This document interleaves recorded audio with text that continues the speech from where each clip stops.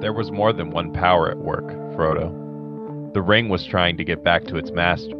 It had slipped from Isildur's hand and betrayed him. Then when a chance came, it caught poor Deagle, and he was murdered. And after that, Gollum. And it had devoured him. It could make no further use of him. He was too small and mean. And as long as it had stayed with him, he would never leave his deep pool again. So now, when its master was awake, once more and sending out his dark thought from Mirkwood, it abandoned Gollum, only to be picked up by the most unlikely person imaginable, Bilbo from the Shire. Behind that, there was something else at work, beyond any design of the ring maker. I can put it no plainer than by saying that Bilbo was meant to find the ring, and not by its maker, in which case you were also meant to have it, and that may be an encouraging thought. It is not, said Frodo.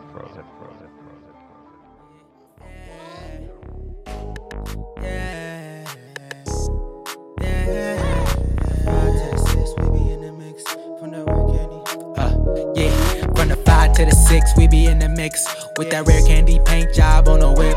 I need food for the kids, money for the rent. Fuck a lockdown, baby, I can't do that shit. And I don't never vote, cause I'm fucking broke. And either way, I know the police ain't gon' leave me alone. On a plane by the visit Glen Rock, need crypto told me I should bring the Glock with me. So I packed up my piece and I'm sliding. Cause we might get caught up in a riot. Middle finger Trump, middle finger Biden. Fuck a left, fuck a right, is you riding? Know you love to see it, dudes rocking. Ain't no politics, baby, we just talking. From the birds to the bricks, we be in the mix with that rare candy paint job on the whip. Who you with? Welcome back to the Gain of Fiction Lab. This is volume 27. 27 is a crazy number, right? Because some artists never got past there. Some famous artists, Jimi Hendrix, Janis Joplin, Kurt Cobain. There's a lot of famous artists that don't get past 27. And you know what? The haters wish that we would be one of those artists, that we would be one of those people that say, hey, it's 27, time to end it all, time to take a bunch of drugs, time to throw up in my mouth and lay on my back. Like, they really want that to happen. But guess what? We're going to be doing Bob Dylan numbers. We're going to be in our 80s. We're going to be 100 like Clint Eastwood. We're going to be rocking till the break of dawn. Now, the haters are getting creative, of course. They are basically foisting a object that we could put on our finger and get drunk off power and ruin the world. But we're going to destroy it. We're going to destroy that because we got a rockin' program tonight.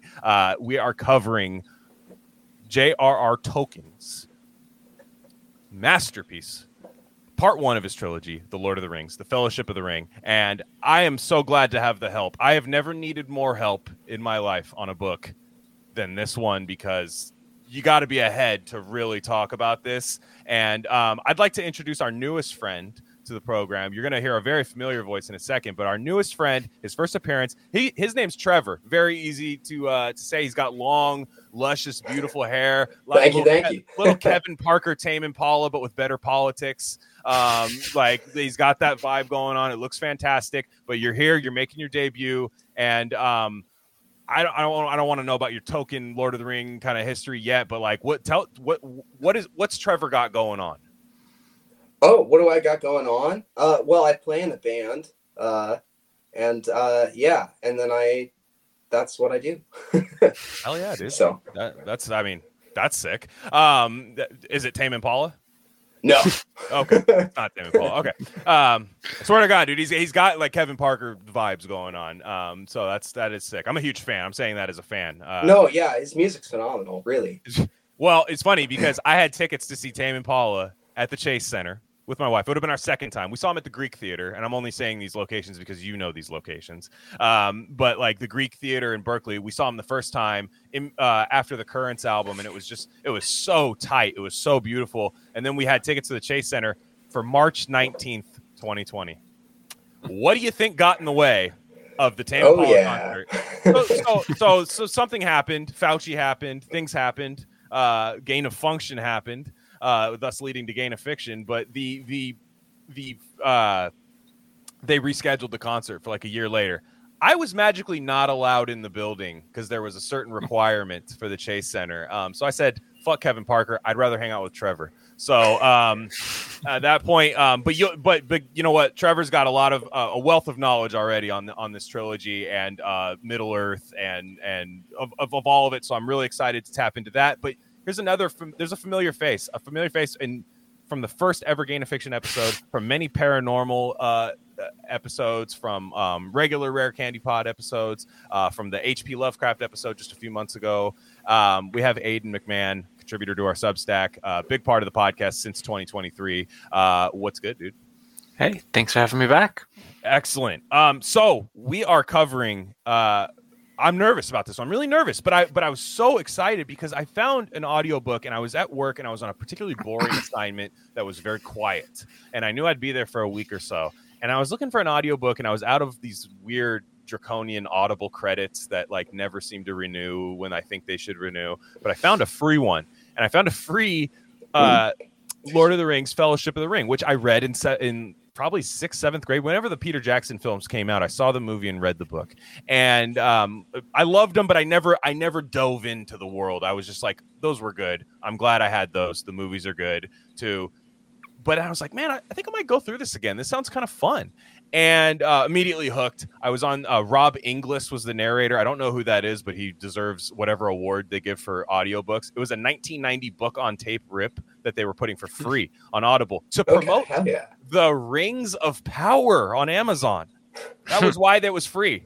So at least something good came out of it.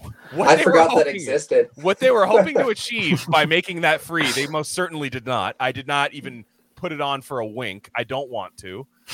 I know it's gonna be this whole thing about how Tolkien's Christian and evil, like kind of secretly, and actually all the hobbits were black. But yeah, so were the elves too, not the orcs. But no, they were not. They actually had blonde hair. If you didn't know, their blonde hair. They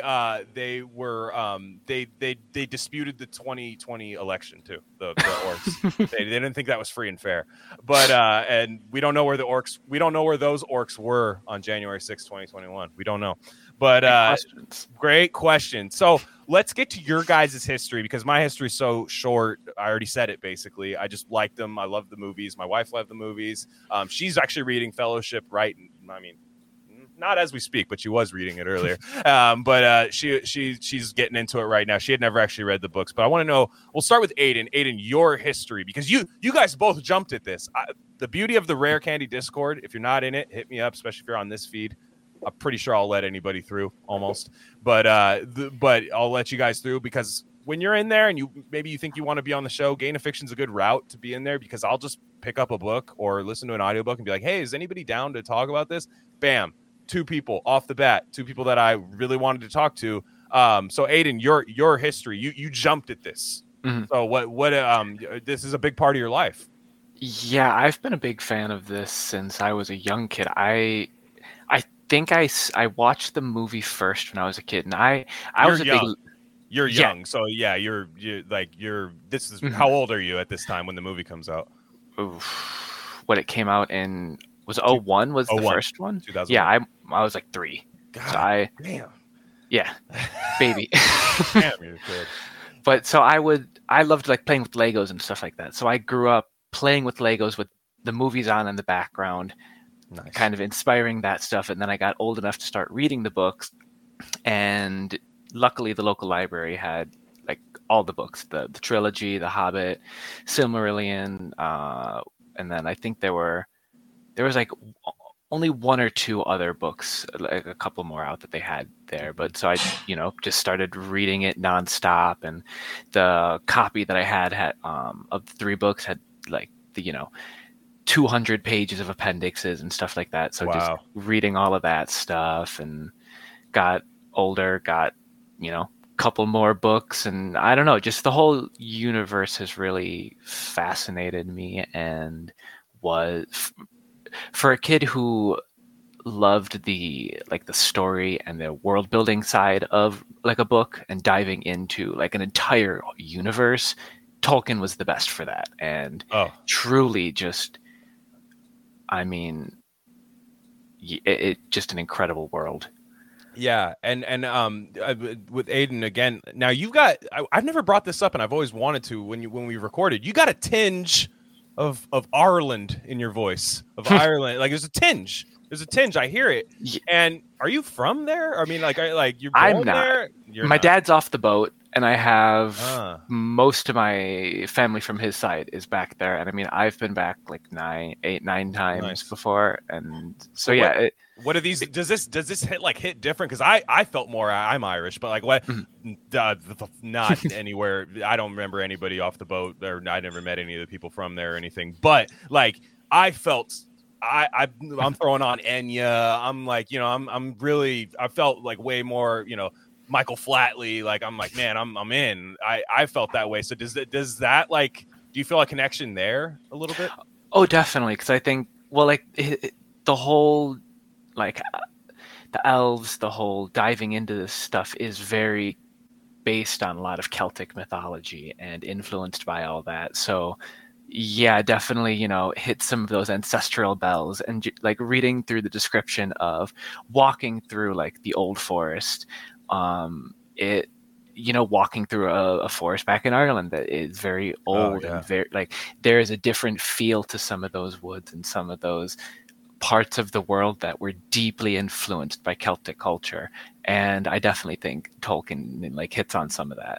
Oh, and so true. Yeah, it is. And the scene from Bree and stuff like that, where it's just a bunch of really nice people kind of shooting the shit and all that. Like, yeah, there's just a feel to it. And, a Celtic pipeline, or Celtic, chords and threads in it. Yeah. By the way, that makes three of us. I'm Irish and Norwegian, so we just Irish excellence. We just knew it. Yeah, we just knew it. Like I knew Aiden was Irish. I actually always meant to ask him about that, but like I was just, and the name too is pretty. Yeah, I mean, pretty easy to self-explanatory there. Yeah, pretty easy to. Yeah. But yeah, it's Rockney, kind of the same thing. It's just a little bit of stuff like that. But Trevor. I feel like we're around the same age. I think I'm 30. Yeah. I'm 30. Yeah. Okay, around the same age. So you're young when the movie comes out. Do you have a history? You said I feel like you had a history a little bit before the movies, right? With the Yeah. Well, so my grandparents used to throw on the Bashki film all the time. Wow. Were they potheads? Big stoners? No, very very conservative Christians. Wow. But there's like a crossover there, That's what I always call myself a chippy, So love it. I think that works. Kind of the crux of the show a little bit. Yeah. Yeah. I agree. So I just always loved that film growing up and watching that. And then I think it was also a point of connection with me and my dad, because I think even before I could really read the books, and really understand what was going on, I just asked him questions for hours about it. So he was really into it. So it was like one of those things, because it's so lore heavy, you can just kind of like dive in and be like, well, what about this? And what about this? And he would just go on, at length and explain it. So it's cool. That's beautiful. It's so cool. My dad thinks that a guy like jumping out of a helicopter onto a bus can't happen in real life. So like those movies, he's like the guy that's like, that would never. So Lord of the Rings is a tough stretch for him. Big sports guy, but like when you have that thing that, you love your dad when you're growing up, you love your parents, but like when you have that one thing where you're like, oh, my dad actually wants, like, he's not like annoyed by the story I'm about to tell, or like he's actually like into the thing that I'm like referencing right now, and it's not just something that he thinks he has to kind of get into because he knows I like it, and you're like, oh, that's such a special moment when you're a kid. When you for me, my dad, it was sports and like Zeppelin, which little tie in there, I guess. But that was the thing I had or still do have with my dad, but like.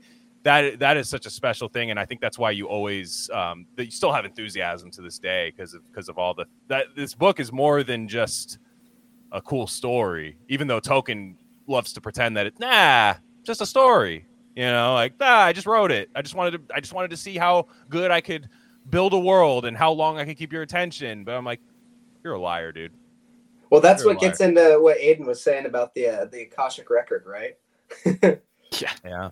That's amazing. So we're going to jump all over the place. I want to hear it all. I want to hear the mythology tie-ins. I want to hear. I want to be corrected when I get something wrong, because the names I will get them wrong. I've read the books twice, and Now the first time, like I said, I'd watched the Peter Jackson film. My mom took me to see it, and we were both like, because I don't think, we'll talk about it a little bit more later, but I don't think people, even like Aiden's age, like understand like when you went to that theater and you were just like, I didn't know you could do this. And like, I'm sure there were like Lord of the Rings, like old school fans that had a snide attitude towards it. But like, I feel like that's one of the most accepted movies of a great franchise, like of such a long, like a lot of the fans really like it. And I remember seeing it. And we were just like, and I said, Mom, I got to read the books. I got to buy the books. And we didn't have like a super ton of money growing up, but like my mom would take me to see any movie that she wanted to see, she had good taste. And then she would buy me any book that I wanted. That was like the thing. Like we made it happen. A video game, you're gonna have to wait because that's bullshit for your brain, you know. But Tony Hawk, that's maybe next year. But we will go see the movie. We'll make it happen. I will get you whatever book. I had the book. My wife actually still has the copy. I had the copy with like the Elijah Wood on the front of it. Like that was my Lord of the Rings copy. It was like a total movie promo copy. Yeah, I'm reading the Two Towers one with Orlando Bloom on the front. Hell yeah. Oh, they used to sell Orlando for the ladies too. They used to put him on everything. I mean, you say he was a striking man. You're like, yeah, it makes sense. But it was just he had that in Pirates of the Caribbean, and now he's just with Katy Perry now, and he's like, I don't need to do anything for the rest of my life. I have 2 franchises that they will feed me forever, and her residency in Vegas. But I read it, but I didn't have the patience that I have now. Because I just, when I was reading back then, I was reading Stephen King. I was reading a lot of things, which you need some patience for him too, but there's also, he rewards you with like child sex orgies. But with like all these other weird things in the books, you know, there's a lot of like, it happened. Oh, wow. You know, but with Lord of the Rings, I didn't have the patience for it, even though I still enjoyed it. But I was kind of like seeing the movie and I was like, when does the thing in the movie that I love happen in the book? Whereas when I was a kid, the poems, like they always. Yeah. Who cares? Yeah. Right. Like who cares when you're a kid? Now it's like, they like bring tears to your eyes. They're so good. And they tell you so much. And now when I'm reading it now, just from the get-go, from the beginning, like I kind of don't even feel like we need to explain the plot the way I do in other things, like because it's like, dude, everyone knows what this is, in one way or another. But we, of course, will bring up some plot points. But like, the first big part is when Gandalf just explains the history of the ring, and it's like I could have listened to just a book of that, literally an entire 700-page novel of him explaining through the voice of Gandalf of how the ring came to be, why it's so dangerous, and what Smeagol is. It was so breathtaking. Whereas in the past, as a kid, I'm like, well, all right, bro, like when do the Black Riders come in and stab Frodo? Like when does this happen? And as a kid, you want things to happen, and it's weird. We should have less patience now. We're closer to death, but we don't. I think we're closer to death, and that's why we love it more. I think we've experienced things in life. We've seen things, and we are down to just sit back, that like inner boomer mind to just sit back and just kind of like relish in it. I found that to be the most beautiful part of reading this again. Well, I think I have more context for it now, because I think like I really love reading like medieval romances, and I really love reading like a lot of like old like sagas and chronicles. And one of the things is like, I feel like also history, right? And I feel like Tolkien's a good historian, and he obviously has like a lot of respect for mythology. And you can tell that he's read a lot of these stories. He did a translation of Gawain and the Green Knight, which is really good. Yeah, and I don't know, it's just like it pulls from all these different, you know, kind of things, and he's just really good at pulling that together into his own world. I was too careless on the hilltop, answered Strider. I was very anxious to find some sign of Gandalf, but it was a mistake for 3 of us to go up and stand there so long. For the black horses can see, and the riders can use men and other creatures as spies, as we found at Bree.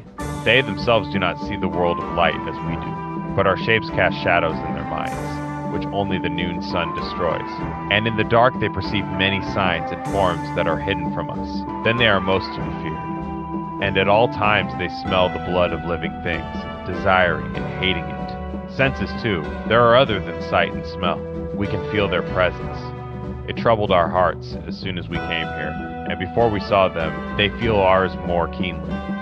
Also, he added, and his voice sank to a whisper, the ring draws.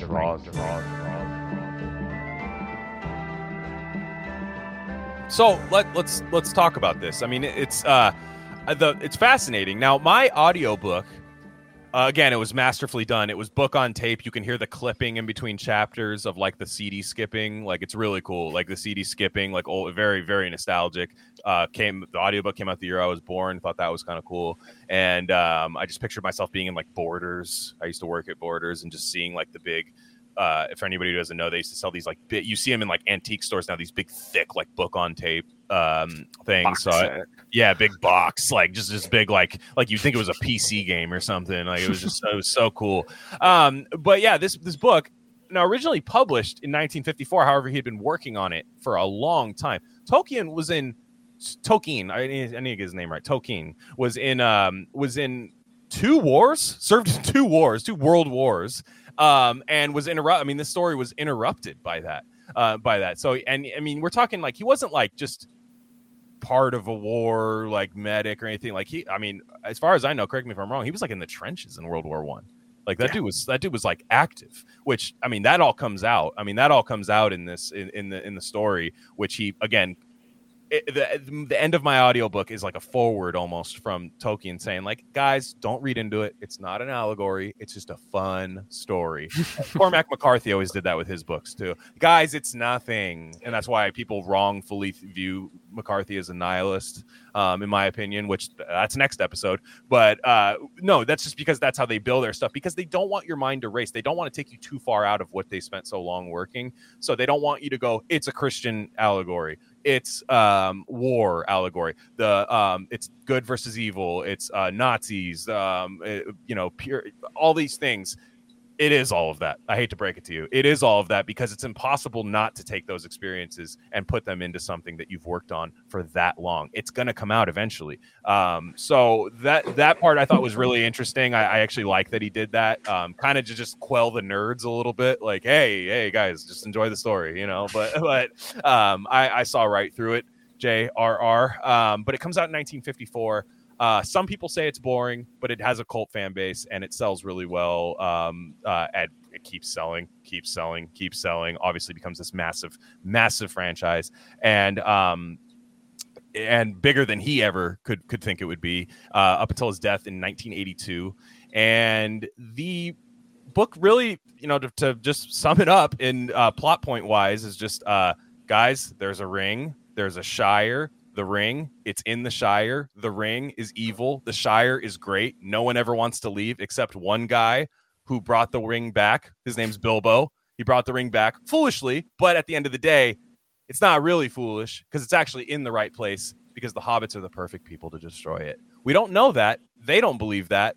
There's many times that we doubt that, but they are the perfect people that have to destroy it. Now, there's debates. Should we harness the ring? There's the Boromir, the utilitarian of the bunch. Should we keep the ring? Should the right guy have the ring? It's similar to the debates we have now. Should we have good elites? Should we have no elites? There's all of that, but there's a long quest of men helping men, some women too, helping men on a task, and all it takes really is perseverance, and the right thing comes. The right thing comes by, even in the darkest time. So let's start with the lore aspect of how the ring came to be. So was part of a big war. There was seven rings that were made, or it was 7 rings that were made, but Sauron was learned how to make the rings. There were like 3 for the elves, 7 for the dwarves, 9 for the men, and then he made the last one in secret. And that was the real one. That was actually this one, because I'm so evil. The ring is evil. Therefore, me being so evil, I got the bars to make this thing, really, really make the world kind of bow to it in a sense. Yeah. And the way that Sauron learned the ring too was very like Lucifer seeming, very deceiver, which is repeated a whole age before with like the fall of Numenor, but he slips his way into this group, tricks them into believing him that, hey, we can learn this together. I'll teach you this beautiful, wonderful gift from the god. And they think it's all fine and dandy, this awesome technology of ring making, but it's the master's tools. He wove tricks and lies and deceits into it.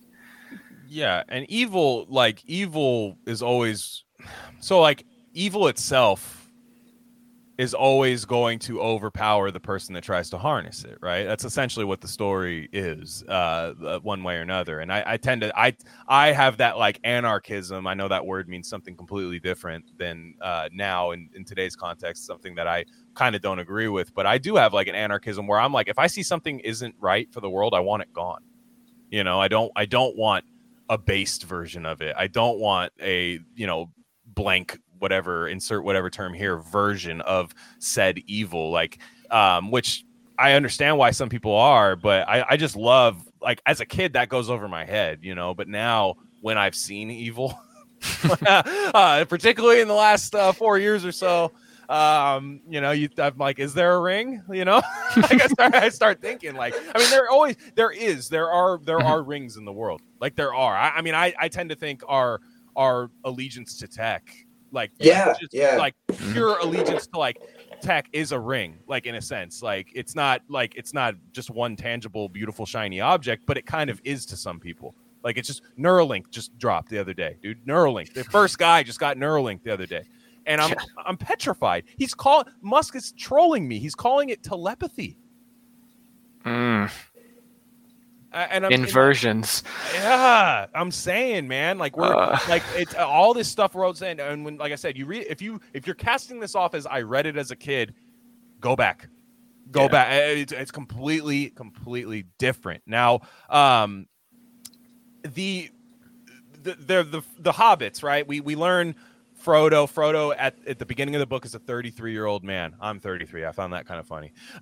Just picking up this book again randomly. It's not on the Gain of Fiction list, but I felt like it was relatable enough to where people could enjoy an episode even if they don't go back and read it. Because the whole world has seen the Peter Jackson films at least. But I found it, Frodo's 33 at the time when Bilbo leaves the Shire, because Bilbo, we don't know quite why he wants to leave yet, but he's like, I'm done here. But you look and you're like, the way the Shire is described, like, who would ever want to leave that? It's so beautiful. It's perfect. It's perfect. That's another metaphor, because I think the chase of perfection for men is better than perfection, right? Like, you get perfection, you'll never enjoy it. You know what I mean? Well, like, I think that's some of the hobbits are simple, they're content. Yeah.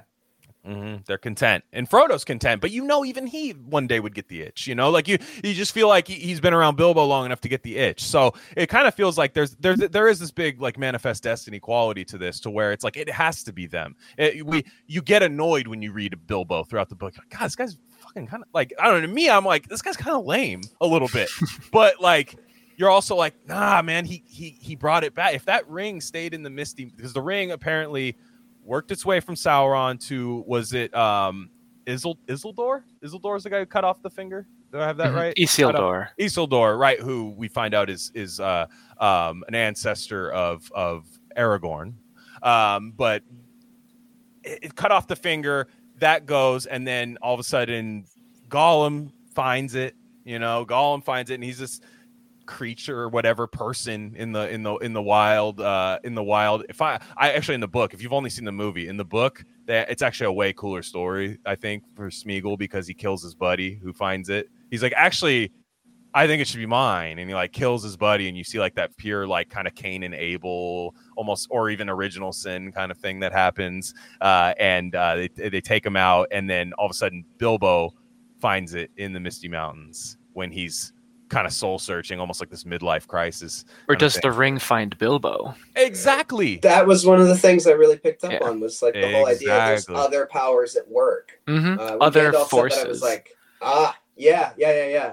And I love the philosophy of it, because it's like, again, I feel like I'm jumping so far ahead, but I don't care. It's there's free, like, it's a free will book, but there's a true will. You know, and that's how I am. I believe all human beings have free will, but I do believe there's a true will. Like, well, it just is what it is. Like, there's some people that just think it's like free will, and then it's just, but you're operating in this like libertarian world where nothing like it doesn't matter. Like, not doesn't matter, but it's just like it's not all working towards one thing. You know, we're in a sense in this case, it's like, yeah, Bilbo, the ring was drawn to him, but like he did still have those same urges. Like, I am going to leave the Shire. I am going to go do this. I am. And then all of a sudden, though, it does find you. It does find you. Does it want to be destroyed? That's the other thing I was thinking about. Does the ring want to be destroyed, or does it not want to be destroyed? Because like in the movie, they kind of get a little. The movie, they give it its own voice a little bit, which I that's my one little gripe with the movie, I think, which we'll get to. But in the book, it's kind of like, I feel like it's a bit open-ended, where it's like the ring is just an arbitrary thing. Like it's not sentient. It's not speaking to you. It's not doing this. It can take you to another world. It can make you see evil. But is that to expedite a process? I feel like Sauron put some of himself into the ring. Because I think, I don't know, personally, I feel like the ring has some inherently evil, negative aspect to it, but there is that other more like higher godly angelic force that's playing that does want it destroyed, that is fighting against that lower energy of Sauron, of Melkor, of the evil, the bad in the world. That the ring, even if Tolkien wants to disagree with it, I mean, I feel like the book is very anti-industrialization, anti-technology, and the ring is sort of like the pinnacle of that. It's this high technology that can give unlimited power to you, but no matter what, that power will lead to your downfall, will lead to evil, because with that power comes the evil. And I definitely, I don't know, I think of it less of a neutral tool and more of a definitely negative force in the world. And what would make you, and that's a brilliant that you bring that up about the kind of anti-industrialization, because what would make you more afraid of technology than being in World War I? Straight up, bro. Literally the first war where it was like, bro, this is fucked. Like, you know, like the gases that they're using. I mean, just it is a completely different war than we've ever seen at that time. It is not man with bayonet, bam, gotcha. You know, it's not drummer, you know, marching you, kind of challenge you to a duel kind of thing. No, it is trench warfare, disgusting, vile. And I to me, that had to have been the case. I mean, and it's like, you think about when Tolkien died, 1982, right before we hyper-industrialized. Interesting. You know, like the guy, like almost like his destiny was like, yeah, you can't be around for this, dude. Like, this is you don't want to see this. Well, that's what you guys all got to also see Bashki's Wizards, because it's just more on the nose about the same thing. People have been saying that. People have been saying that's kind of his like masterpiece, like kind of which Yerk P told me that too. He's like, dude, you gotta go see that, which I will, because we're going to talk about the Ralph Bakshi 1978 Lord of the Rings. It's damn good. I had not seen this before, which as a fucking known high school stoner druggy guy, that is a bit weird on my resume. That was definitely a blind spot. There was definitely a gap in my resume there that I filled. Thank God. But so a couple things about this. I'm glad we got to what the ring is, because I wanted to get to that early. And please feel free to come back to any point of that as well. But I love certain parts of it, like, you know, when it kind of starts, their quest starts pretty early, you know, like in the book, where if you see the movie, it kind of, you know, it builds a little bit and they push him out into the world, but like it's kind of right away where Gandalf is like, bro, don't even keep me around that ring. Like, I can't be around this ring, Frodo, because Bilbo leaves the Shire because he basically wants to live his normal life again, because that's what he has to do. He has to be that far away from the ring. He leaves. He doesn't I don't know if I can't remember if he tells them where he's going, but I think that the idea is that he's probably going to Rivendell. But I can't remember if that happens. Neither here nor there. But Gandalf comes in eventually and is just like, bad things are happening, dude. Like, and you have something that, and you to Frodo, you don't know what you have. Frodo is the adopted son of Bilbo. Frodo is actually a brandy buck. Do I have that correct? Is he a brandy? I think he's a took. A took, yeah. He's one of the Merry and Pippins. He's like a loose relative of something.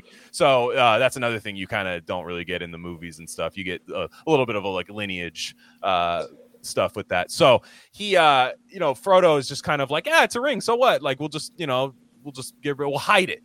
You know what I mean? We'll just hide it. And they're like, no, bro. Like you don't. It's kind of there's. Aiden, we just did Lovecraft. There are Lovecraftian elements of this, but it's Lovecraft with a purpose. It's Lovecraft with like there's a lot, especially when we get to Moria, it's pure Lovecraftian. But like when you get to like this part, it's kind of like, no, bro, like you don't understand. Like the world that you think you know, it's like the scariest thing you've ever seen. You can't even quite. It's man-made horrors, beyond your comprehension, of course, right? Like and so it's right away we realize that the Black Riders are coming to the Shire, and they are Sauron's kind of 9. Is it 9? I believe it's 9, right? Mm-hmm. 9 of them coming to get that ring and the guy who's got it, and bring him back to Mordor. And it's not going to go well if that happens. So they flee. One of the first guys they run into is Glorfindel, who I like him. I love the exiled elves. That was one of my favorite parts of the book, and you get it early. And they're like manifesting things in the forest and stuff. Very, very RC coded behavior happening there. They're like making river water into like a delicious honey drink and stuff. Very fairy lore, like the whole lore and myth of like the fairy realm and seeing something interesting about The Hobbit. I know different book, but when they were in Mirkwood, they would see these like rings of lights of dancing elves in the woods that they would hear music and they'd go chase to it. But by the time they got there, it was gone.